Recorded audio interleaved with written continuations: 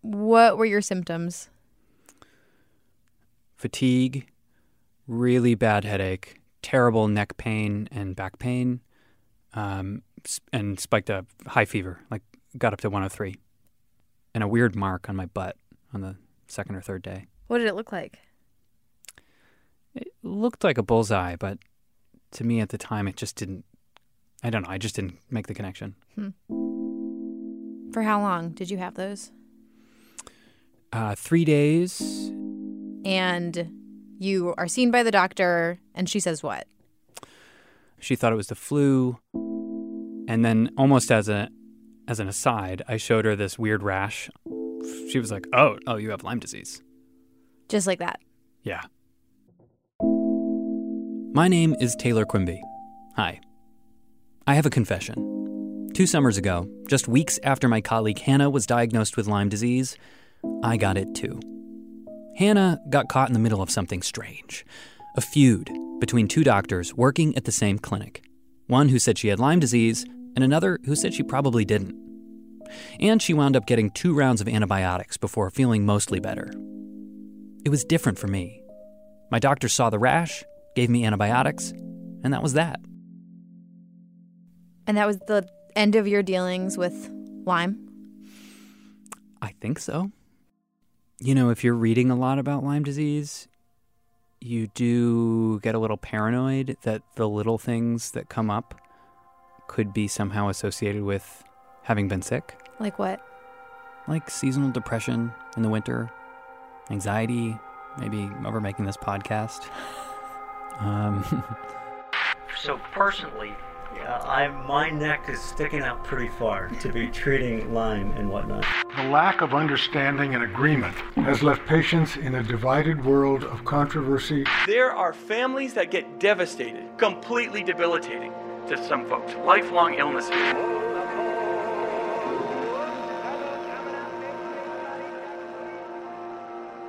My Lyme story has been relatively uncomplicated.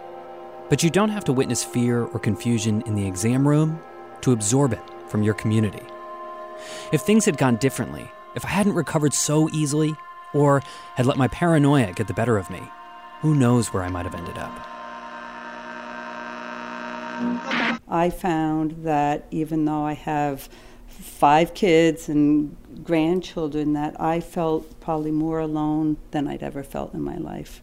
And I would find that my children were correcting me for certain things, and it was like, no, it's this thing that's going on inside of me. And so we have to learn how to grow through it. I want to say welcome, and let's begin the journey together. So would you like to go? And Nadia, would you like to go? All of the confusion and conspiracy, the anger and anxiety around Lyme disease, it can drive people away from established medicine towards treatments and therapies that aren't well studied.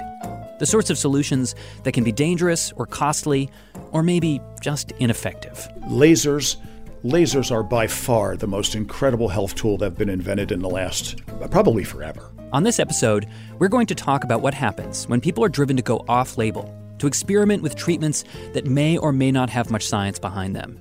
And we're going to explore the sometimes fuzzy line between experimental medicine and straight-up snake oil. I have here testimonials from people who have been cured. I said cured. This is where we show you what's behind the curtain. This is where we meet Lyme World's Wizard of Oz. This is Patient Zero.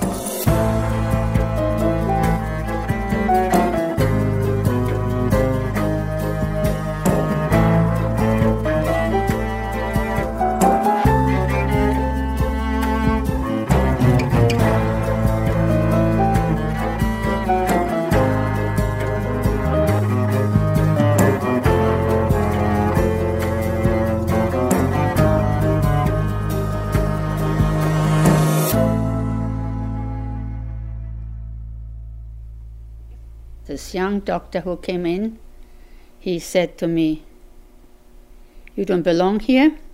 She was not very nice. "You don't belong here." This February, I visited a charming little library in the tiny town of Wilmot, New Hampshire.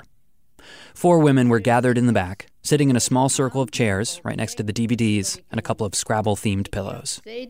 She said to me also, we don't know what it is. What do you want from us? What do you want from us? I said, well, I want you to find out what it is. All across the country, there are Lyme support groups just like this one. And they're different from other support groups in one very important way. Most of them are run independently, separate from hospitals and nonprofits, and there aren't any doctors present. Well, we are not the place here. We deal with real cases. Anyway, so I thought, well, if they don't help us or help me, then I have to help myself. These are places where the anger is potent, where the frustration with healthcare is palpable. And they're places where you can hear firsthand accounts of how doctors lose their credibility with patients. Next day, I went on internet and started to look up, other cases. And I'm 100% sure it is Lyme disease. Because some of them are self-diagnosed or diagnosed by alternative practitioners, the medical issues being discussed here are kind of all over the map. But one thing is pretty clear. They are sick. My symptoms are primarily neurological. I've been dizzy 24/7 for over 4 years. When it feels like doctors have closed the door to proper health care because they're unable or unwilling to help or even listen to their patients, another set of doors open. These doors lead to dubious providers, so-called miracle cures, and untested treatments. And while these people are here to share stories and support one another, they're also here to swap treatment strategies. So I spent 23 months on antibiotics, 5 of which were done through a port IV, but all very aggressive. I mean, I was taking 5 oral antibiotics for 18 months and then, as you say, the bags every day for 5 months. So I expected to hear about long-term antibiotic use, a controversy that we'll get into on the next episode. But what I didn't expect to hear about was lasers. Somebody had found this place called Lyme Laser Center of New England, and I tell you, I came back alive, and I thought... This is aspiring life coach Mary Howe.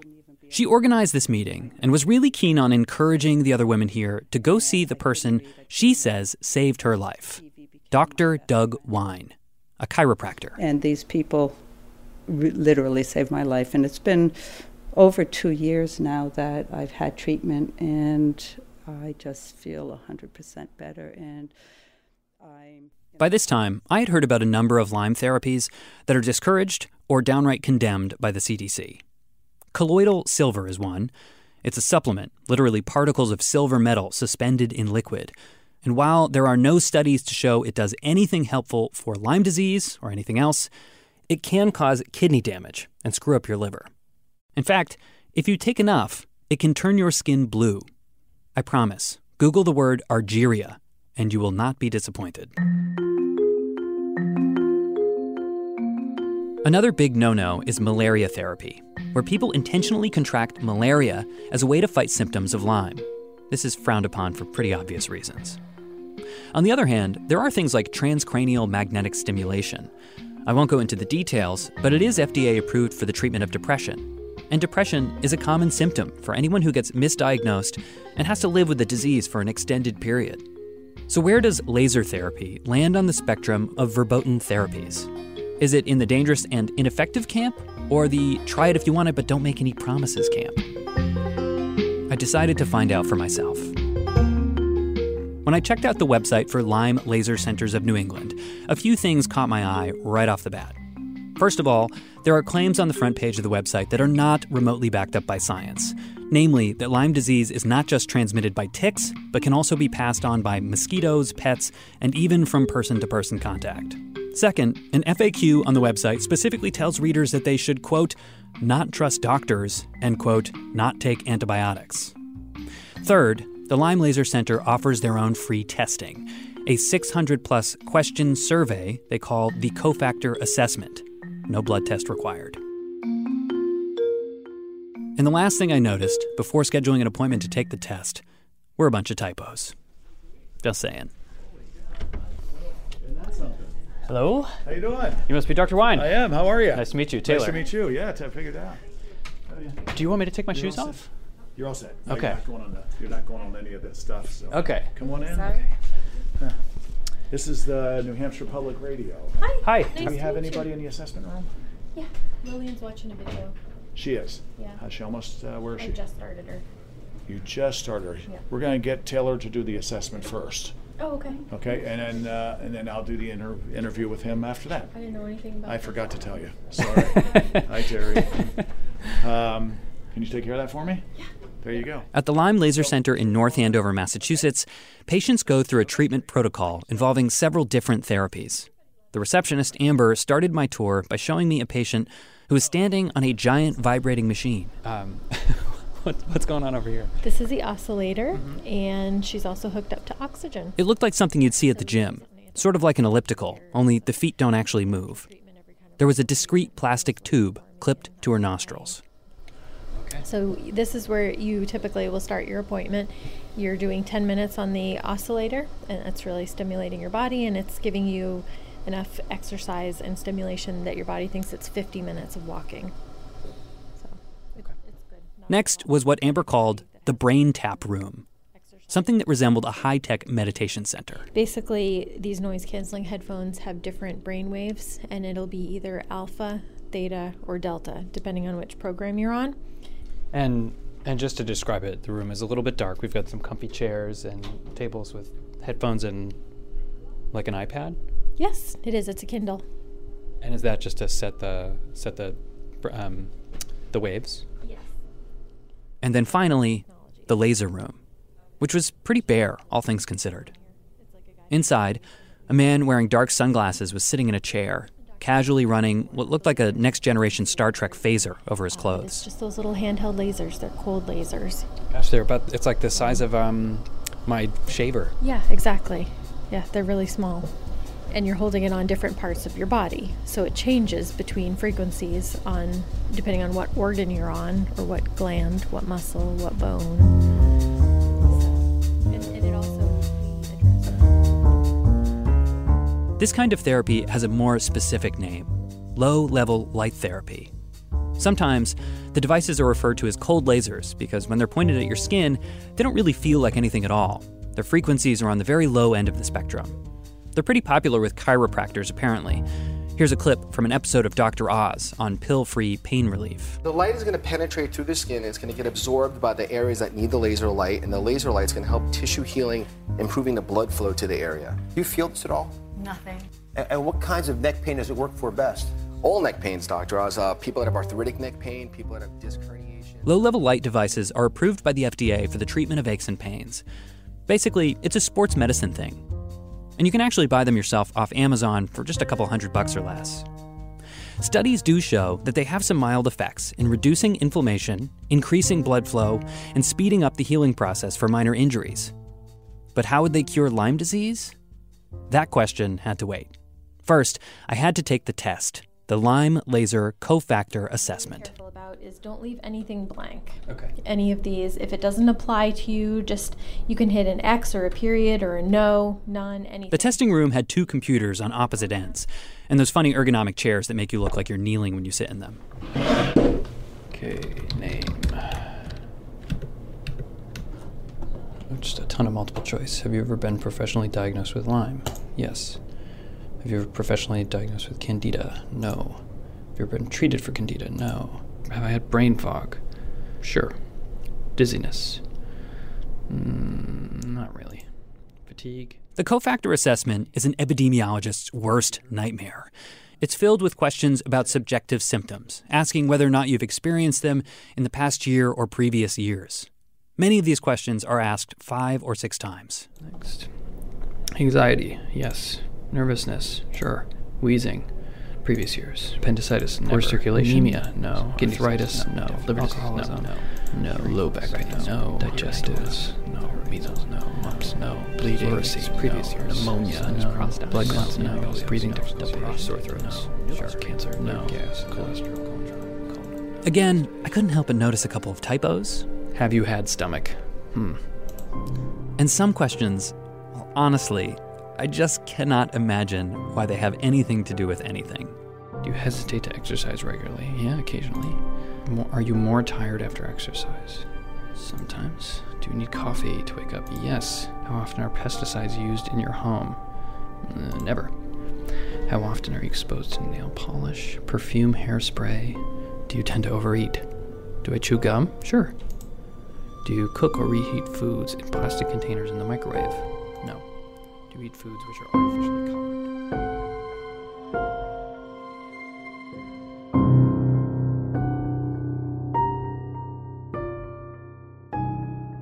I think it's safe to say that a lot of the questions in the cofactor test have little or nothing to do with diagnosing Lyme disease.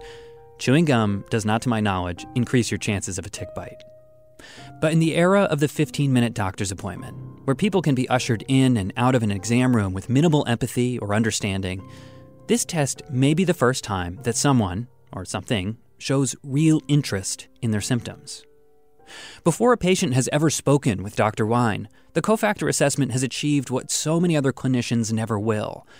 It says, I'm listening. I hear you. I believe you. I want to know more. And all that makes Dr. Wine's job that much easier once the test is complete.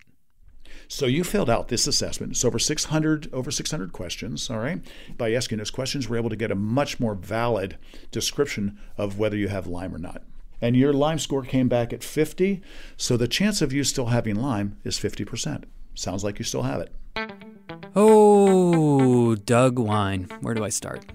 Dr. Wine is a charming guy. Looks like he could be a middle-aged sailboat model or something. Silvery hair, ruddy cheeks, big sweater. After presenting me with some very problematic math, Dr. Wine went on to contradict nearly everything I had ever learned about the disease up until this point. He started with the tests, which, as we've discussed, aren't great for the first few weeks of infection. You will have to have it in you for a minimum of 9 months before you're ever going to test positive. In case you have any doubts, this is not true. 70% of all ticks carry the Lyme spirochete. This, too, is incorrect. Are you ready for this? And the people that are listening, yeah, they're going to shrug their heads on this one. The tick is like number 7 or 8 down the list of what is actually transmitting disease now. Nope. We know that is sexually transmitted. Uh-uh. We know that it is transmitted by all bodily fluids. Oh, God. You kiss someone, you have sex with someone, you're giving it or getting Lyme disease. Oh, my God, no. Drank out of one bottle and you forgot which one is yours and you pick up the other one and have a drink of beer and that guy has Lyme. You just acquired Lyme. 1 drop of saliva will do it. Oh, that's not true. We know these things for facts now. So humans are by far the number 1 carrier of Lyme disease, and that's where it gets transmitted the most. I don't want to get bogged down countering all of these claims right now. But to be clear, everything you just heard is wrong. And if you want to know why, we'll post some more detailed explanations on our website. So, moving on. Before Dr. Wine was challenging the facts on Lyme disease, he was focused on fat.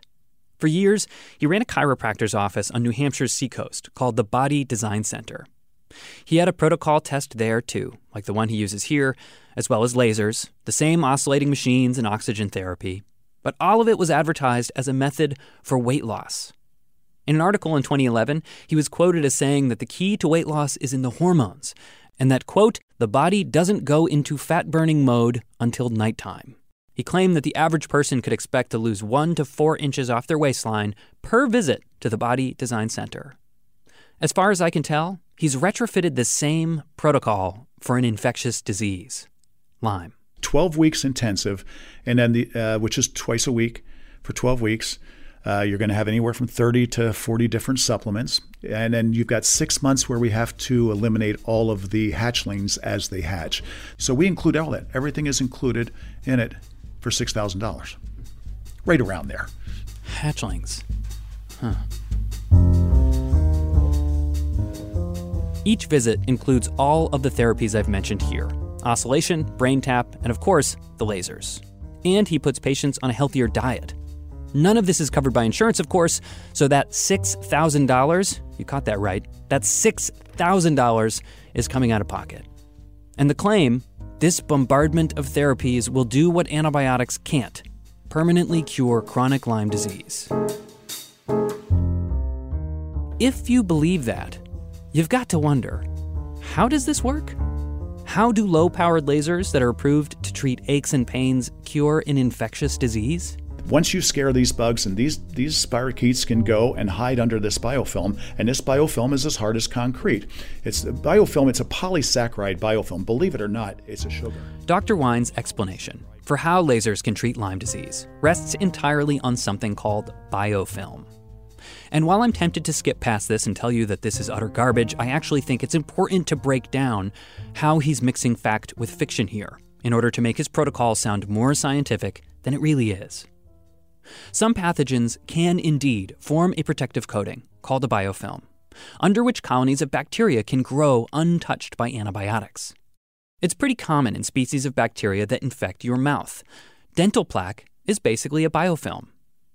They can be tough for liquids and gases to penetrate. You might say that they're non-stick, like Teflon, but they are not as strong as steel or concrete. Now here's the key part. One paper has shown that Lyme bacteria can create biofilms, but so far it's only been done in lab conditions. They've never been seen in living humans or animals with Lyme disease. And that paper, well, it has been panned by most of the researchers I've talked to. Dr. Wine is placing all of his eggs in this basket, saying with unearned confidence that biofilms explain persistent symptoms in post-treatment and chronic Lyme patients, even though the science is incredibly flimsy. Okay, back to Dr. Wine. We knew that that was the key. If you can eliminate or deteriorate this biofilm, obviously then the bacteria just becomes a normal bacterium, and you can easily eliminate them like anything else. We have got different sets of lasers and other different things that we do. And they're set up, and I don't want to give, I told you earlier I wasn't going to give away my secrets over this interview, but we have figured out how to do that through lasers and a combination of other things. So once the biofilm is deteriorated, and I'll add that... Well, can I just understand the basics of how that works, as opposed to the specifics in terms of like the frequency or something like that, but maybe just because I don't understand how the laser is breaking down the biofilm, or even how you find the biofilm. Well, the biofilms are everywhere. And I'll tell you what, you'll have to come back. We're right now doing our intellectual property. I mentioned this earlier. But if you come back in probably 2 or 3 months from now, I'll give you all the details you want. So I can't tell you any more about how our lasers work. But let's just go to the point just after that. That let's assume that they do. I guess my only issue is if you're asking people to come in here and do a treatment, they should be able to know that it's efficacious. Yeah. Well, we go by our testimonials. We've treated now over 1,000 people, and we take a testimonial from every person that comes in here, and people can go and look at that. That's what we go by right now. Like I said, I can't give you any more proof. Although you're kind of forcing me and digging here, which I don't appreciate. All right, I told you I can't do it, but I told you honestly I will be able to give you that information if you give me a couple more months, and then you can blurb this to the whole entire world. All right, fair enough? Fair enough. So let me go back to let's assume now that you can assume. It's been over 6 months since my visit to the Lyme Laser Center, and Dr. Wine has never sent me any of the information he promised. I've emailed and left lots of messages. He only responded once and told me he was too busy to answer any of my questions, even the yes or no ones. In terms of its use for Lyme, there's no biologically plausible reason why this type of device should affect Lyme disease. So instead, I called Dr. Michael Carome, Director of Public Citizen, a government watchdog group focused on the safety of drugs and medical devices. And I told him what Dr. Wine told me. And he said that he couldn't tell me any of the details because it was pending intellectual property stuff. So that he's... Yeah, there's always the what's behind the Wizard of Oz curtain. Yeah. Here's how the regulation works. Devices like cold lasers have to be approved based on science for marketing purposes, but not marketing to consumers, marketing to providers. In other words, a laser company can only sell its lasers for aches and pains, but a doctor can use them to treat whatever they want. Runny noses, hemorrhoids, you name it. As a clinician, you might be able to get away with that. But there's a catch, because as I said, manufacturers of medical devices are under stricter rules. They can only advertise their products for treatments cleared by the FDA. The laser has an infinite number of applications. Some providers have gotten in trouble for trying to sell lasers just like Dr. Wine's. One South Dakota dentist, for example, claimed that his cold lasers could cure or treat everything from bronchitis to incontinence to cancer. Light is healing. Our sun is light. The sun is healing. Energy is healing. The laser is just another... So, long story short, Dr. Wine would only be breaking the law if he were making his own lasers and selling them to other providers. Well, guess what? So you actually manufacture them? I make all my own stuff. I make all my own lasers myself. I make all my own supplements. I don't trust supplement manufacturers. That's another talk for another day. Until I come back, we'll have some fun. Ever since the early days, when Dr. Wine was allegedly using lasers to melt fat off of waistlines, he has been manufacturing his own equipment. So we literally went and bought two tanning beds, took them back, ripped out all the guts out of them, and put in all of our lasers, and that's how we actually made our first one. The first one we made for hair was very interesting too.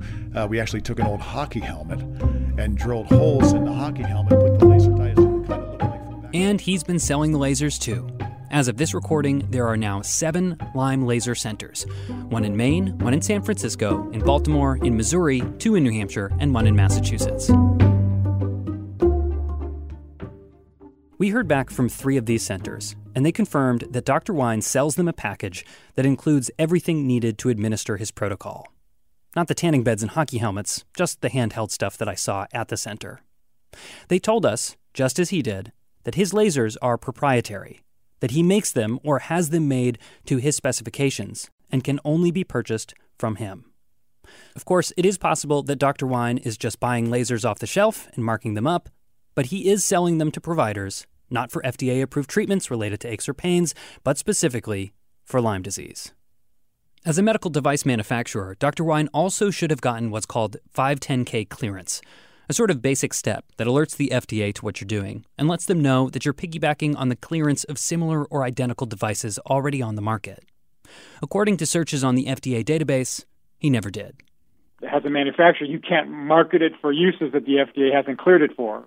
If the doctor's indeed doing that, then he appears to be not complying with federal regulations related to the oversight of medical devices.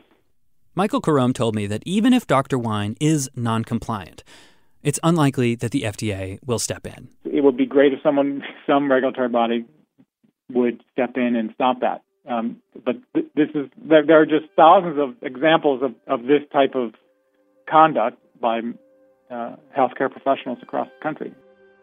There are just so many non-compliant devices out there, the FDA is going to prioritize the ones that could actively harm patients. The lasers, as far as we can tell, aren't dangerous. They just don't have any studies to back them up when it comes to Lyme disease.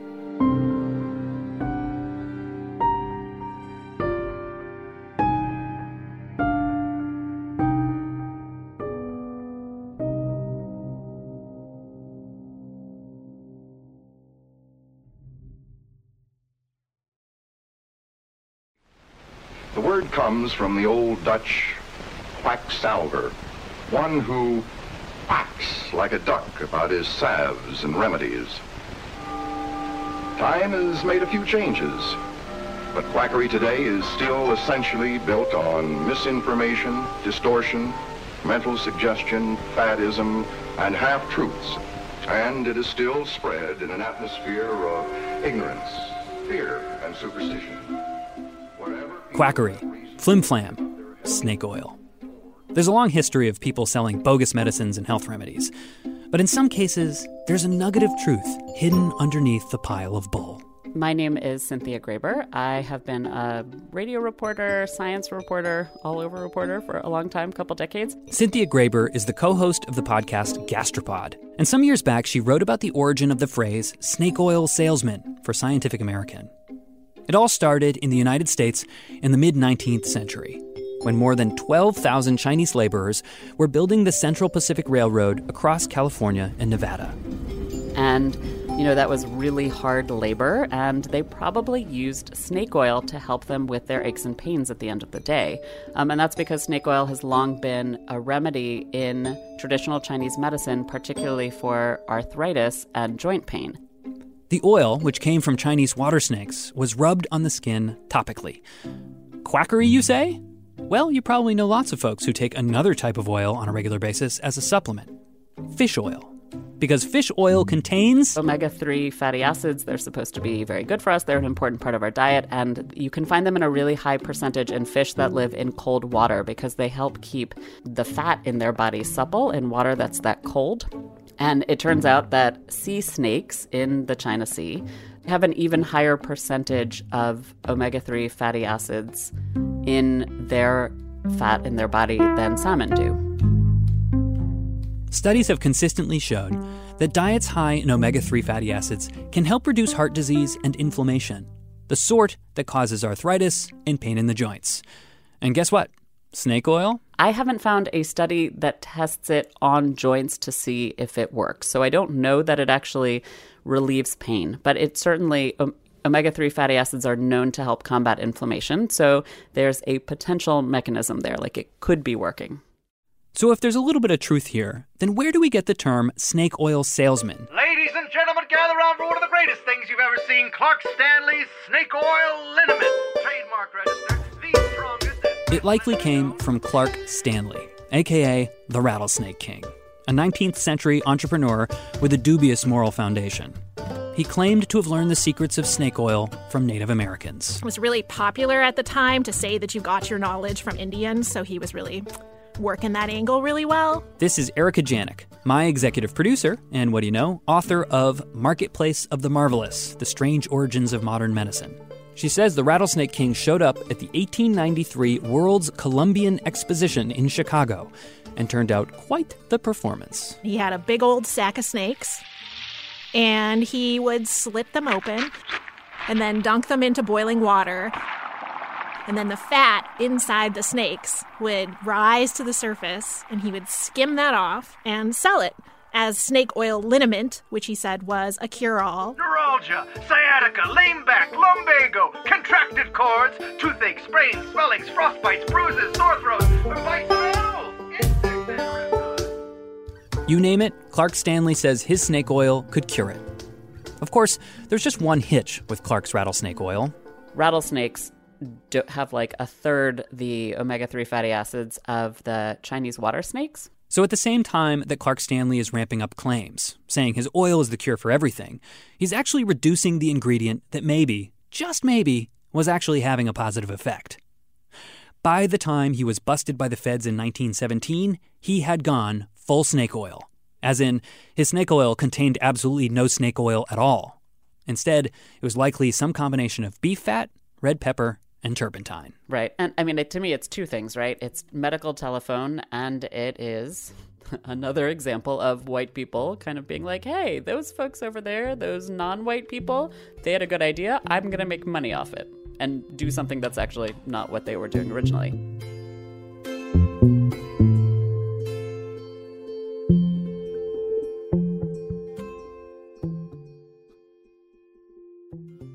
The reason I wanted to tell you this story is because, despite the progress we've made in these past 100 years, there are ways in which the line between healthcare and quackery is still thinner than you might realize. Therapies that are poo-pooed because their benefits are hard to measure or aren't well understood, and conventional FDA-approved drugs that perhaps aren't as effective as we would like to believe. The temptation is always to say that some therapy or another is either real evidence-based medicine or pure useless snake oil. But why can't it be a little bit of both? Case in point, another unusual and controversial Lyme treatment called full-body hyperthermia. Hyper meaning over or elevated, thermia meaning heat or temperature.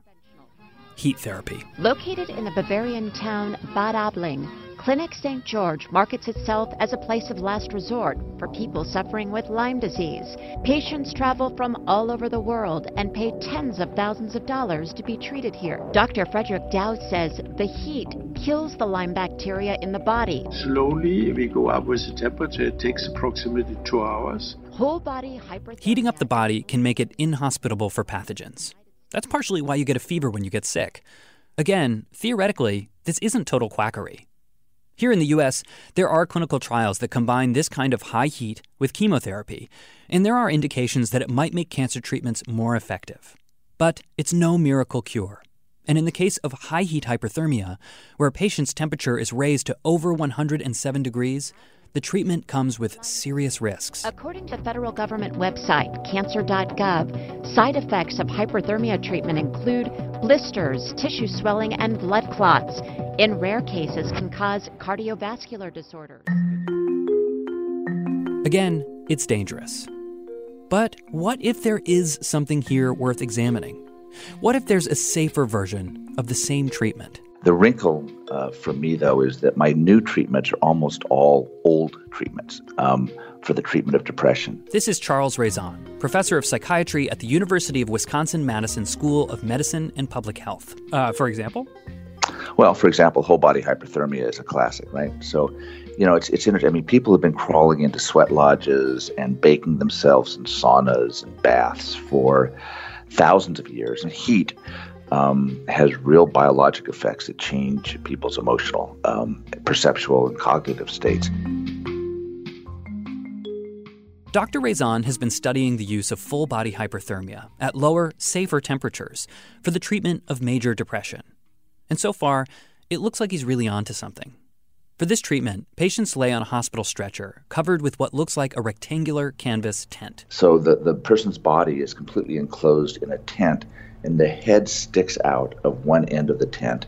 And there are these large infrared lights that shine down from the top of the tent onto the body.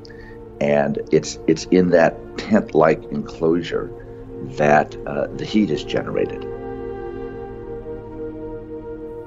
After a period of time, the infrared lights turn off, and the person's body is wrapped up to keep the heat in. And have you ever tried it? I mean, do you know what it feels like? I know exactly. Oh, yeah. I know exactly what it feels like. By the time it was over, I was, sweating profusely, and I was huffing and puffing. I felt like I had run a marathon, kind of out in the desert heat. I mean, it was remarkably hot. I think what Dr. Raison is trying to say here is it's hot. So it's hot. It's very hot. It's hot. It's very hot. It's really hot. I mean, it is hot. When I first heard about Dr. Wine's light therapy, I thought, light therapy? What a crock. It seems like a simple light couldn't possibly have an effect on the human body, never mind an infectious disease. But then I thought more about the subject and I realized sunlight can burn your skin, give you vitamin D, warm your body, change your circadian rhythms. And heat is powerful too. During Dr. Raison's therapy, your heart rate and blood pressure goes up, stress hormones flush through the body, an immune response is triggered. The problem isn't that these therapies are useless. The problem is that the claims ought to match the science. Don't trust any new treatment that doesn't have a credible placebo comparator, because the power of placebo, which is a combination of hope, expectation, trust in a authority figure, the clinician, these are overwhelmingly powerful effects. Charles Raison has been able to show that full-body hyperthermia can help lessen the symptoms of major depression. But there's still so much more work to do. Each step of the study process is iterative, intentional, slow. Not to mention placebo-controlled. He publishes his results, shows his work, opens it up to criticism. We don't know how it works. We have this tantalizing finding, but it's a very preliminary finding, and there's a lot to be done there also. Just think about how different this sounds from the first half of this episode. Lasers are by far the most incredible health tool that have been invented in the last, probably forever. I mean, they really are. They can do things, magical things, as long as you have the right dynamics of the lasers. So you've got different different frequencies, you have different nanometers, you have different joules, you have different powers, you have different things for different lasers. If you can figure out the dynamics of the lasers to match what you want them to do, they can work miracles. We can kickstart something. I had a lady in here just the other day. Ever since I visited the Lyme Laser Centers, I've been struggling to answer a question. One that can feel a little icky. Why is it that so many patients swear by treatments with little to no scientific justification? Hi, I'm Nancy, and I think I've probably had Lyme for over 10 years now, and decided to come here, and glad I did. I'm cured, and I feel like $1 million, thanks to Dr. Wine. A cynic would likely attribute these testimonials to the placebo effect and the fact that people don't like to admit they've been scammed. And there's probably some truth to that. I realized I was starting to sleep, and for me, sleep was huge.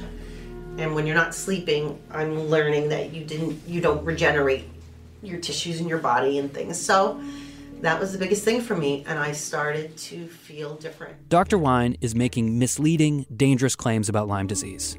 His testing protocol is not a responsible diagnostic tool, and there is no proof his lasers will cure bona fide Lyme disease.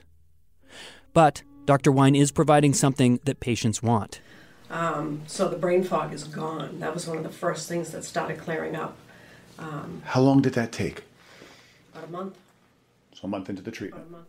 Time. He spends time with his patients. He asks hundreds of personal questions. He gets them into meditation and exercise. He tells them to change their diet. Combined with the power of the placebo, these lifestyle changes really are probably helping with symptoms, with depression, anxiety, aches and pains that may very well be related to chronic illness. The lasers are probably the least important part of what he's doing, just the shtick that helps sell the whole package. I started the diet right away, and almost immediately I started feeling better, and I feel 100% better right now. If this is quackery, it's no surprise that some people prefer it to getting kicked out of an emergency room empty-handed. So what's the truth here? Again, Dr. Michael Carome of Public Citizen. It may appear to be harmless, and there may be a placebo effect, which is real. I mean, the placebo effect is a real thing. But where they can be harmed is in their pocketbook, for one. Patients can be charged several hundred, if not several $1,000s, not covered by health insurance. And again, desperate patients, can suffer financially when they're exploited.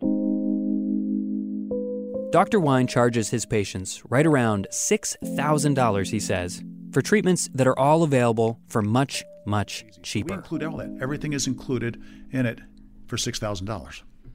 Right around there. I mean, actually, by the time this comes out, it might be a little bit more. And at this point, have you gotten insurance companies on board? No, insurance companies are never going to pay. I mean, we are a Lyme protocol office. There's no code. Insurance companies have made it very clear that they don't want to have anything to do with this Lyme disease. It's an epidemic right now. It's worse and worse. It's being transmitted as we speak right now, very highly transmittable.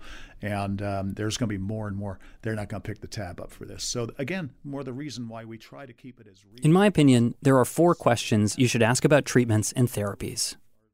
What are the claims? What are the costs? What are the risks? And where is the evidence? If patients want to do a little laser therapy, that's their call. But remember, you can buy a laser off Amazon for a couple $100.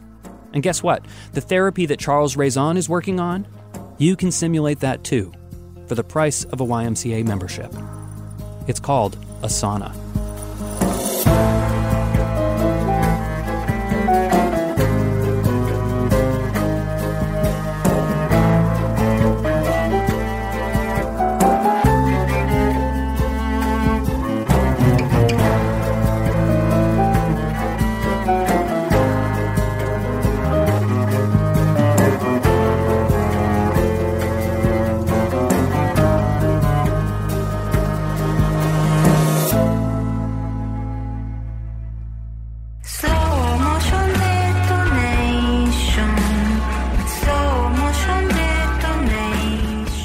Patient Zero is produced and reported by me, Taylor Quimby.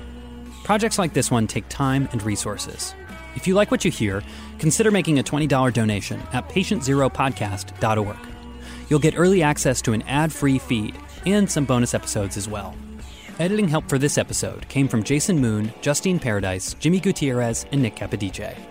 Sam Evans-Brown is Patient Zero's senior producer. Erica Janik is executive producer. Fact-checking for this episode by Amy Tardif. Graphics by Sarah Plord. Maureen McMurray is director of content. If you've got questions, concerns, or comments about Patient Zero, we want to hear from you. Email us at patientzero@nhpr.org. Patient Zero's theme was composed and performed by Ty Gibbons. Additional music from Poddington Bear, Blue Dot Sessions, and Disaster Piece. Credit music by Deerhoof. Patient Zero is a production of New Hampshire Public Radio.